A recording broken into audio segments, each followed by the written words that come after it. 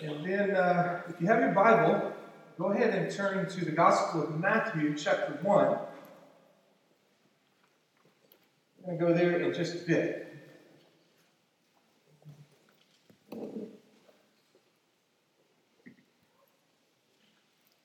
Kind of been out of pocket the last 2 weeks. This last week, my family, we spent at Pine Cove Family Camp. Had tons of fun. 2 summers ago, I got to teach at Pine Cove Family Camp, which was awesome. We loved it so much, we said, we're going back, even though I'm not teaching. And so this past week, we were at Pine Cove Family Camp. And I'm scheduled to teach again next summer, the week of July 7th through the 13th. And my wife and I, and girls, would love to invite any of you all who want to be a part of that to come. If you've never experienced Pine Cove Family Camp or something like it, it's just absolutely awesome. It's just an incredible experience as a family. Top-notch staff, really good food, great accommodations. They take care of your kiddos basically from dawn until dusk. And it's just a whole lot of fun and Christ-centered fun. So next summer, July 7th through the 13th, there won't be a whole lot of spots available, but we just wanted to invite you all to join us next summer for that. Of course, the week before that, I was climbing Mount Rainier. I promise you I'm not going to wear you out with Mount Rainier stories. I understand there's an over-under bet on how many stories I'll tell from the pulpit about Mount Rainier. But I have been asked time and time again, hey, how hard was it? Was it hard? Was it difficult? I had a short video I want to show you, and I want you to look at my face, and you can tell whether or not it was hard, right? There's also another face that shows up in the video, and you'll see it wasn't so hard for him. Let's watch this video. All right, here I am. It's Tuesday, June 19th. We started this morning at IMG, have a breakfast, 2.5 hour shuttle ride around, put on our packs and started walking.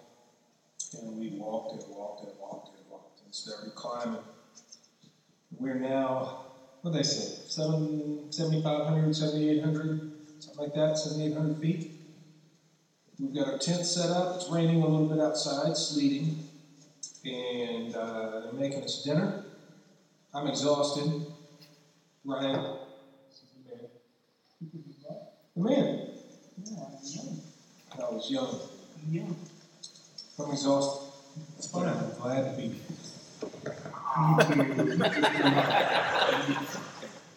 Oh, he just ruined my trip. He ruined my trip.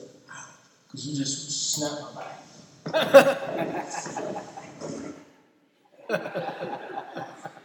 It was not as hard for Ryan, as you can tell. But that was just after day one, and I was beat. But it worked out.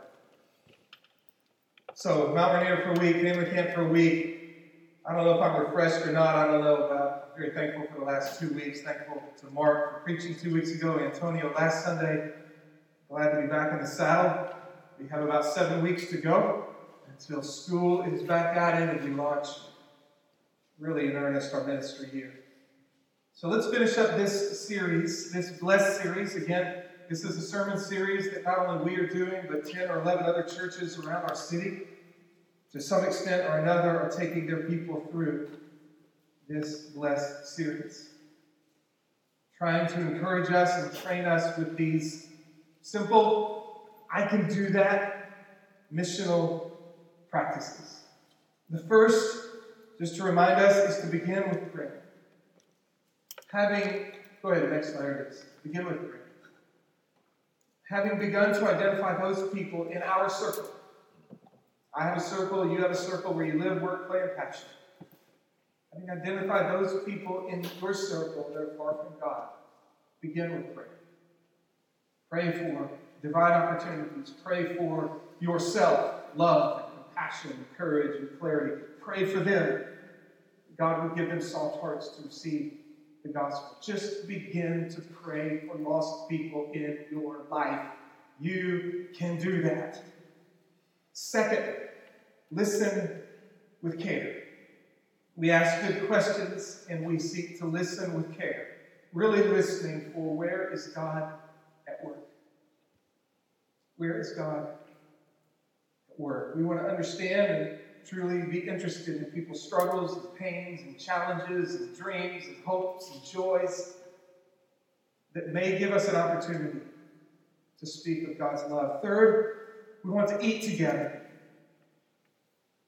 Eating a meal together really opens up opportunities to love others, to hear from them, to listen to them.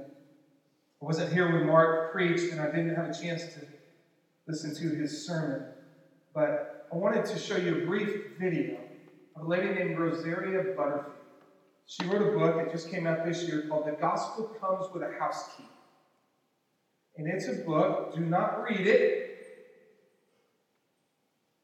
unless you really want to be challenged. I've gotten a handful of chapters into it, and it's very, very powerful. She was a university professor. She was lesbian. She was hard against Christ and his gospel. She wrote an op-ed, I think it was in the New York Times, about angry Christians. And a Presbyterian pastor wrote her back, invited her to their home, and began to have Rosaria into their home week after week after week, to just love her, to get to know her, listen to her, and through the influence of that hospitality, led her to faith in Jesus. She's now the wife of a Presbyterian minister herself, and she practices hospitality off charts, probably to an extent that none of us will. But her book is really, really good. Let's watch this quick video just to get a feel for her and her ministry.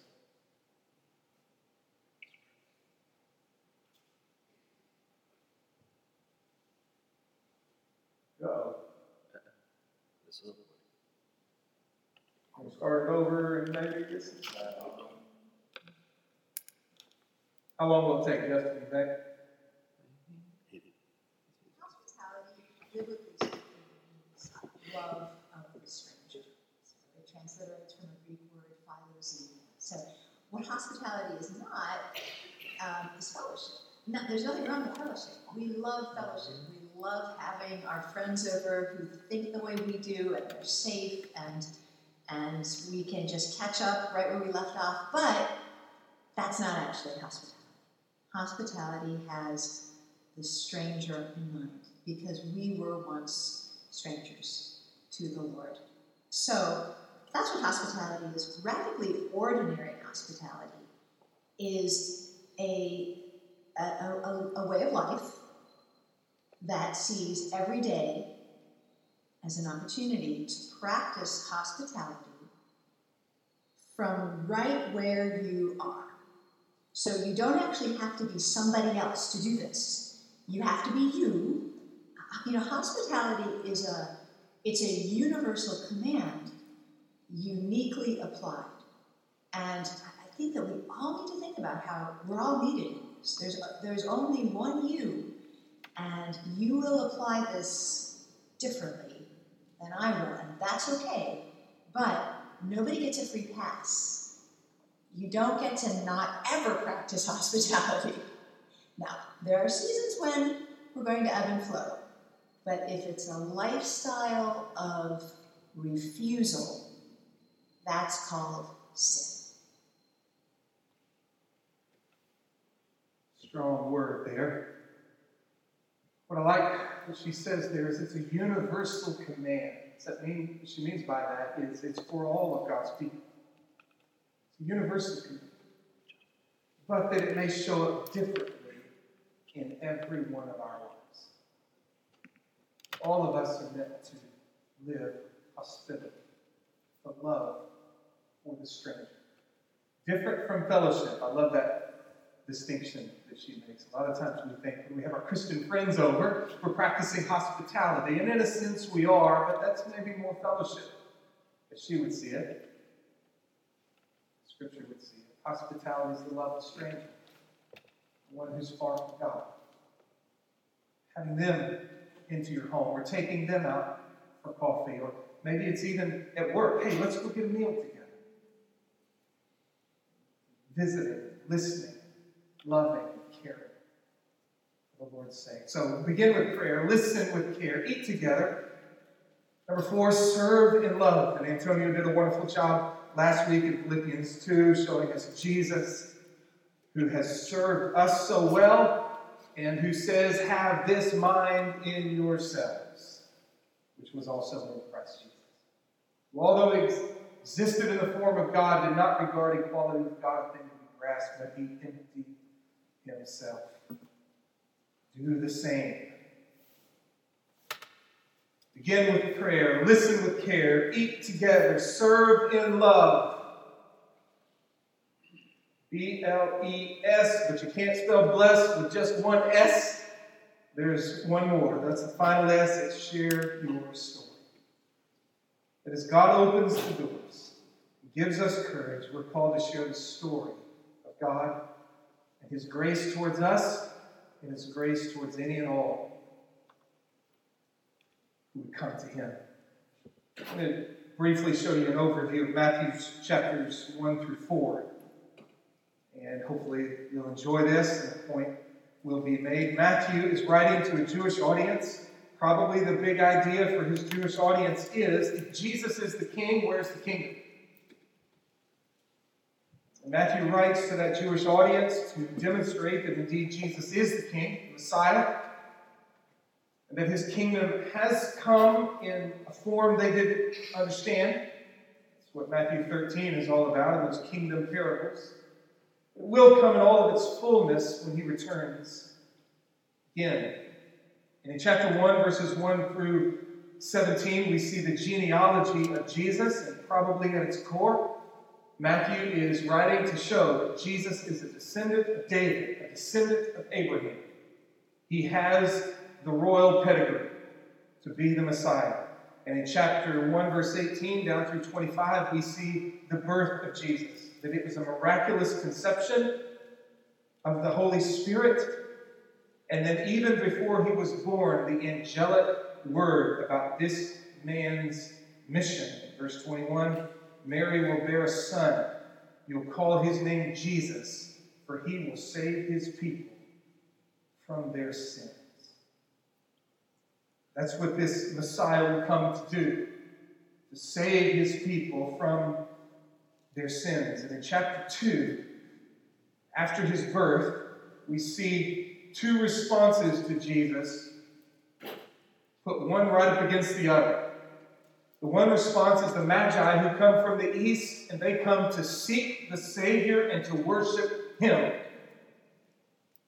The other response is that of Herod, who when he hears that a baby has been born, who is King of the Jews, that is a threat to him, and he seeks to kill Christ. So we read chapter 2, and we're left to answer the question, are we thrilled at Jesus Christ or threatened by him? Is it our desire to worship the King? Or if we could, to kill him? Jesus in chapter 3 is all grown up now. And the forerunner, John the Baptist, comes on the scene preparing a people. In chapter 2, repent, for the kingdom of heaven is at hand. He's calling upon the people of Israel to confess their sins and to repent from their sins, to get ready for the Lord, to bear fruit in keeping with that repentance, lead a new kind of life in relationship to this coming one. And in chapter 3, verse 13 and following, we then see Jesus come on the scene. Jesus arrived from Galilee at the Jordan, coming to John to be baptized by him. But John tried to prevent Jesus, saying, I need to be baptized by you. I'm the sinner here. I need the cleansing. And do you, Jesus, come to me for baptism? And Jesus answered and said, permitted at this time. For in this way it is fitting for us to fulfill all righteousness. Then he permitted it. After being baptized, Jesus came up immediately from the water, and behold, the heavens were opened, and he saw the Spirit of God descending as a dove and lighting on him. And behold, a voice out of the heavens saying, "This is my beloved Son, in whom I am well pleased." Again, we see the Trinity here. Jesus being baptized, the Holy Spirit anointing him, the Father speaking. Chapter 3.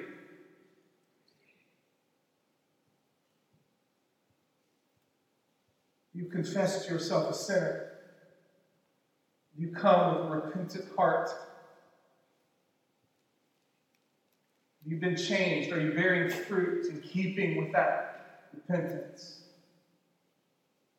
In relationship to Jesus, because he is the Spirit anointed, well-pleasing Son of the Father. Chapter 4. Before his ministry will really get underway, can he pass the test that Adam failed? Adam was tempted to sin, and Adam fell.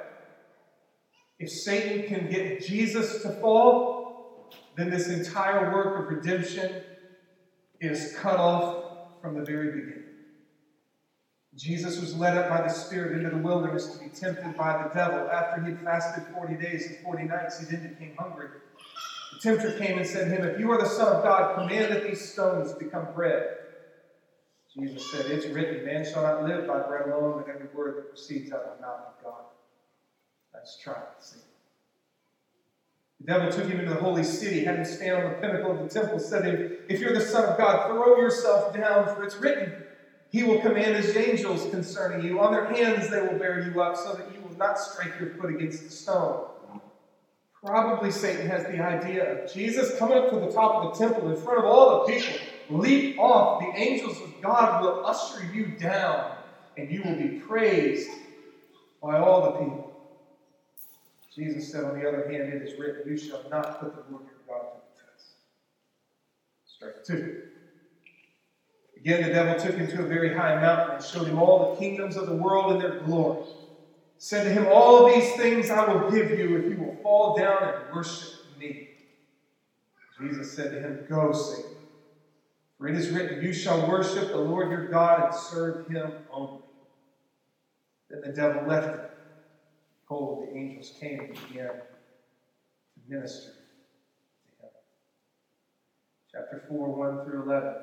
Is Jesus worthy to be followed? He took a duel with the devil in the wilderness and prevailed. Where Adam and every other person throughout history has failed, not this one.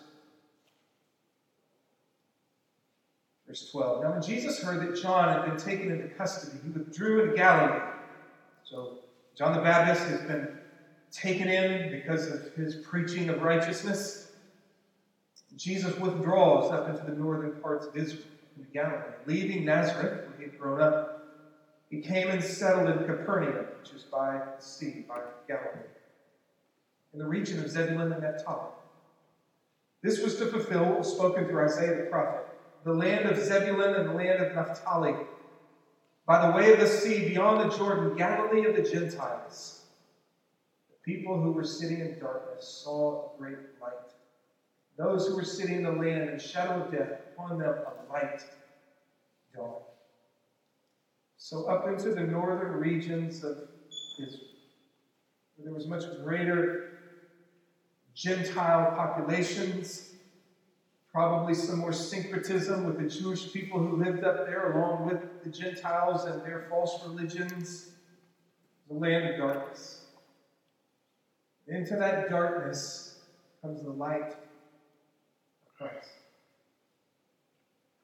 Jesus proclaimed to them, from that time Jesus began to preach and say, "Repent, for the kingdom of heaven is at hand." Now, this is early on in the ministry of Jesus. When Matthew puts it together, we're just getting started. Now, as Jesus was walking by the Sea of Galilee, he saw two brothers, Simon, who was called Peter, Andrew, his brother, casting a net into the sea, for they were fishermen. And he said to them, "Follow me, and I will make you fishers of men." So, Peter and Andrew, fishing for fish all their life. Now Jesus says to them, "Follow me." No longer are you going to fish for fish. You're going to fish for men. Some of you may wonder, why do we call that room over there 419? Matthew 4:19. We want to follow Jesus and help others do the same. We want to follow Jesus, fish for men. Immediately they left their nets and followed him. Going on from there, he saw two other brothers, James, the son of Zebedee, and John, his brother, in the boat with Zebedee, their father, mending their nets, and he called them. Maybe with the same, "Hey, follow me and I'll make you fishers of men." I've often wondered, I wonder what Jesus may have said to Matthew, the tax collector, Simon, the political zealot. Not so sure, but I wonder how Jesus would contextualize it to you. To these fishermen, he said, "Follow me, I'll make you fishers of men." I wonder what he would say to a bunch of oil guys. Maybe you can think it up. What would Jesus say to you? Call you to follow into a life of mission. Immediately they left their boat and their father and followed. Jesus, apparently, knew the plan. The plan would be about 3 years of public ministry, teaching, miracles, and then a rejection by the Jewish leadership, handed over to the Gentiles, crucified to bear the sins of his people, rise from the dead in defeat of sin and death and hell forevermore, then ascend into heaven to his Father's right hand, place of power and authority, then to pour forth his Spirit into the lives of his people, that they might carry on the work for centuries to come. From the very beginning of his ministry, Jesus said, "Hey, come follow me, learn from me, and I'm going to make you a fisher." Certainly they did some fishing of men while Jesus was still around, but I think he had particularly in mind, having died and risen, Matthew chapter 28, the last paragraph of the book, as they gathered to him and he gave them those final instructions before he ascended into heaven. "All authority in heaven and on earth has been given to me. Go therefore and make disciples. Go therefore and fish for men. Baptizing them in the name of the Father, Son, Holy Spirit, teaching them to observe all that I've commanded you. And lo, I am with you always, even to the end of the age."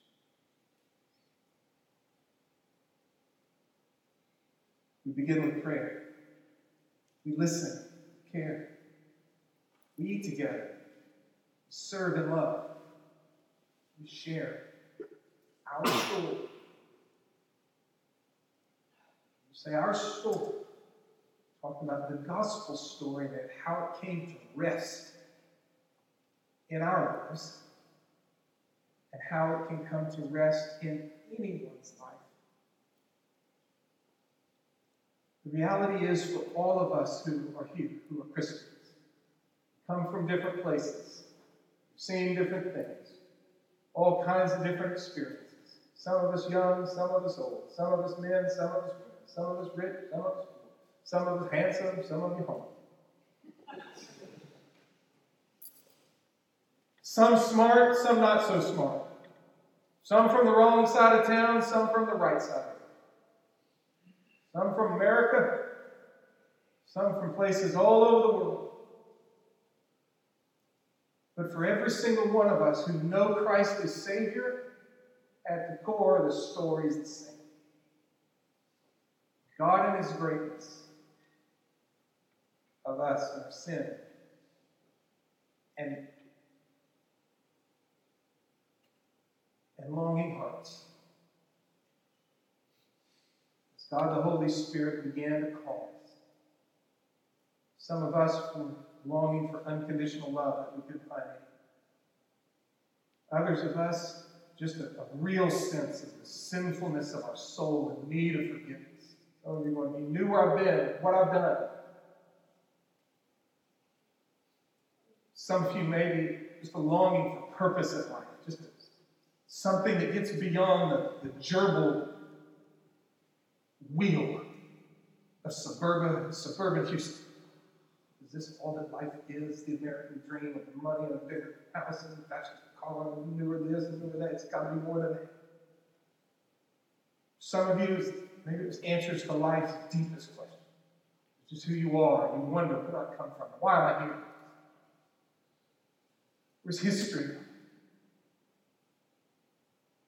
Some of you are longing for presence. Maybe you struggle with loneliness.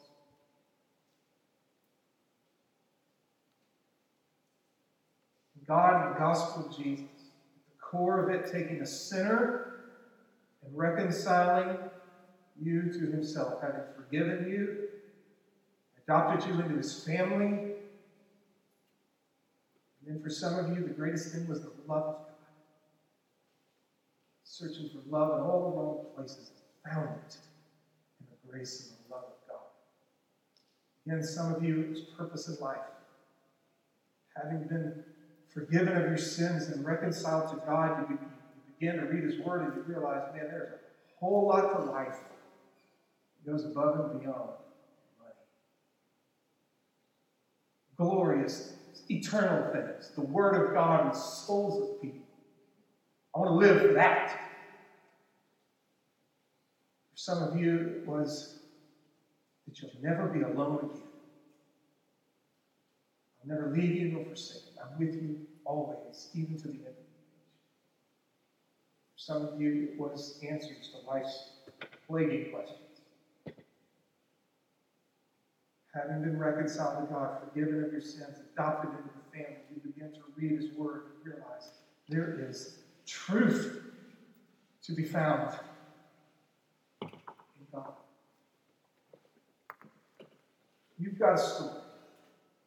All of us who know Jesus as Savior, we have a story. It's unique. In many ways, it's the same. We all ended up at the foot of the cross. We found forgiveness. We were reconciled to God, adopted into His family, and then ministered to by Him through His Word and His Spirit and His people in 10,000 different unique ways. Every one of us needs to be able to tell our story. Your life before Christ, how you came to Christ, how it's changing your life today. Tomorrow I'm going to email all of you all who are part of our church email list some tools for you to begin to think about your own story and how you can put it together if you've never been able to do that. It's how do you share your testimony? How do you share your story? A lot of us tend toward one wing of the plane and not two. Howard Hendricks, favorite prof at Dallas Seminary, was asked by a student one day, "Hey, prof, which is more important as I try to live on mission with Jesus? The life I live or the words I speak?" I looked at that young man and I said to him, "Which is more important? the left wing of an airplane or the right wing of an airplane. They're both in. We tend toward one wing of the plane, right? We love verses like Matthew chapter 5. You're the light of the world. A city set on a hill can't be hidden, nor does anyone light a lamp and put it under a basket, but on a lampstand, and it gives light to all who are in the house. Let your light shine before men in such a way that they may see your good works and glorify your Father who's in heaven. Yes, amen. I want to walk with Jesus. I want to be filled with the Spirit. I want to live a distinct life, and people can watch my life. Hopefully they'll glorify God who's in heaven. Or 1 Peter 2, keep your behavior excellent among the unbelievers, so that the thing in which they slander you as an evildoer, you're a Christian, they may, because of your good deeds, as they observe them, glorify God in the day of visitation. Yes, we love that verse too. I live the power of the Spirit, a distinctive life in my neighborhood, in my workplace, where I play, those places I'm passionate about. I'll keep my behavior excellent. They can see my good works and glorify my Father. We love Titus 2. Urge bondslaves to be subject to their own masters in everything, to be well-pleasing, not argumentative, not pilfering or stealing, but showing all good faith, so that they will adorn the doctrine of God our Savior in every respect. Yes, I'll live a godly life, and that will adorn, that will make attractive the doctrine of God our Savior in every respect. We love that wing of the plane. Demonstrate the gospel, to display the gospel, to live lives that authenticate and make the gospel attractive. But of course, the other wing is the words you speak. Not merely to demonstrate, but to communicate. Not merely to display, but to declare. The life I live, the words I speak. The gospel is news. It's what God did some 2,000 years ago in the person of his Son, Jesus Christ. What he did has ramifications that have been running for centuries now. But people must hear it. They must hear what God did and have it explained so that they can understand it. And by his grace believe. Romans 10, how then will they call on him in whom they have not believed? How will they believe in him whom they have not heard? How will they hear without a preacher? How will they preach unless they are sent? Just as it is written, how beautiful are the feet of those who bring good news of good things. May God help us all. Week 1, I think it was, I shared from Pastor John Piper. One of the phrases he used was a durable difference. We all want to make a durable difference with our lives. Not waste them, but make a durable gospel difference. I think all of us who know Christ can say, yes! How do I do that? Give me some simple ways to do it. Make a list.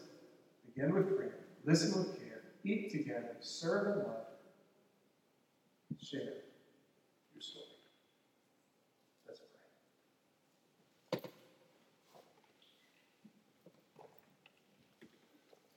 God, thank you for these 6 weeks.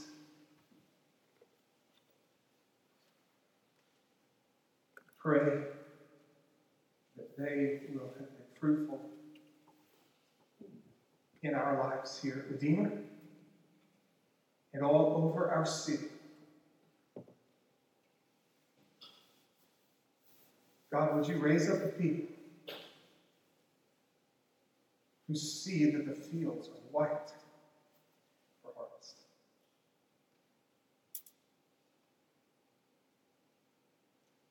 That's a text we began with weeks ago. Jesus, having spent time with the woman at the well, and then turning his attention to his disciples and saying, the fields are white for harvest. Others have sown, you get to reap. I've sent you. Indeed you have. Lord, help us. We all need encouragement in this. It's not easy for us. We get scared. We get busy, distracted, so many things. Lord, would you keep this in front of us? Would you do a miracle in our hearts? We would want to live to fish for men, to fish for women. We would want to live to help others follow Jesus in greater ways than we ever have before.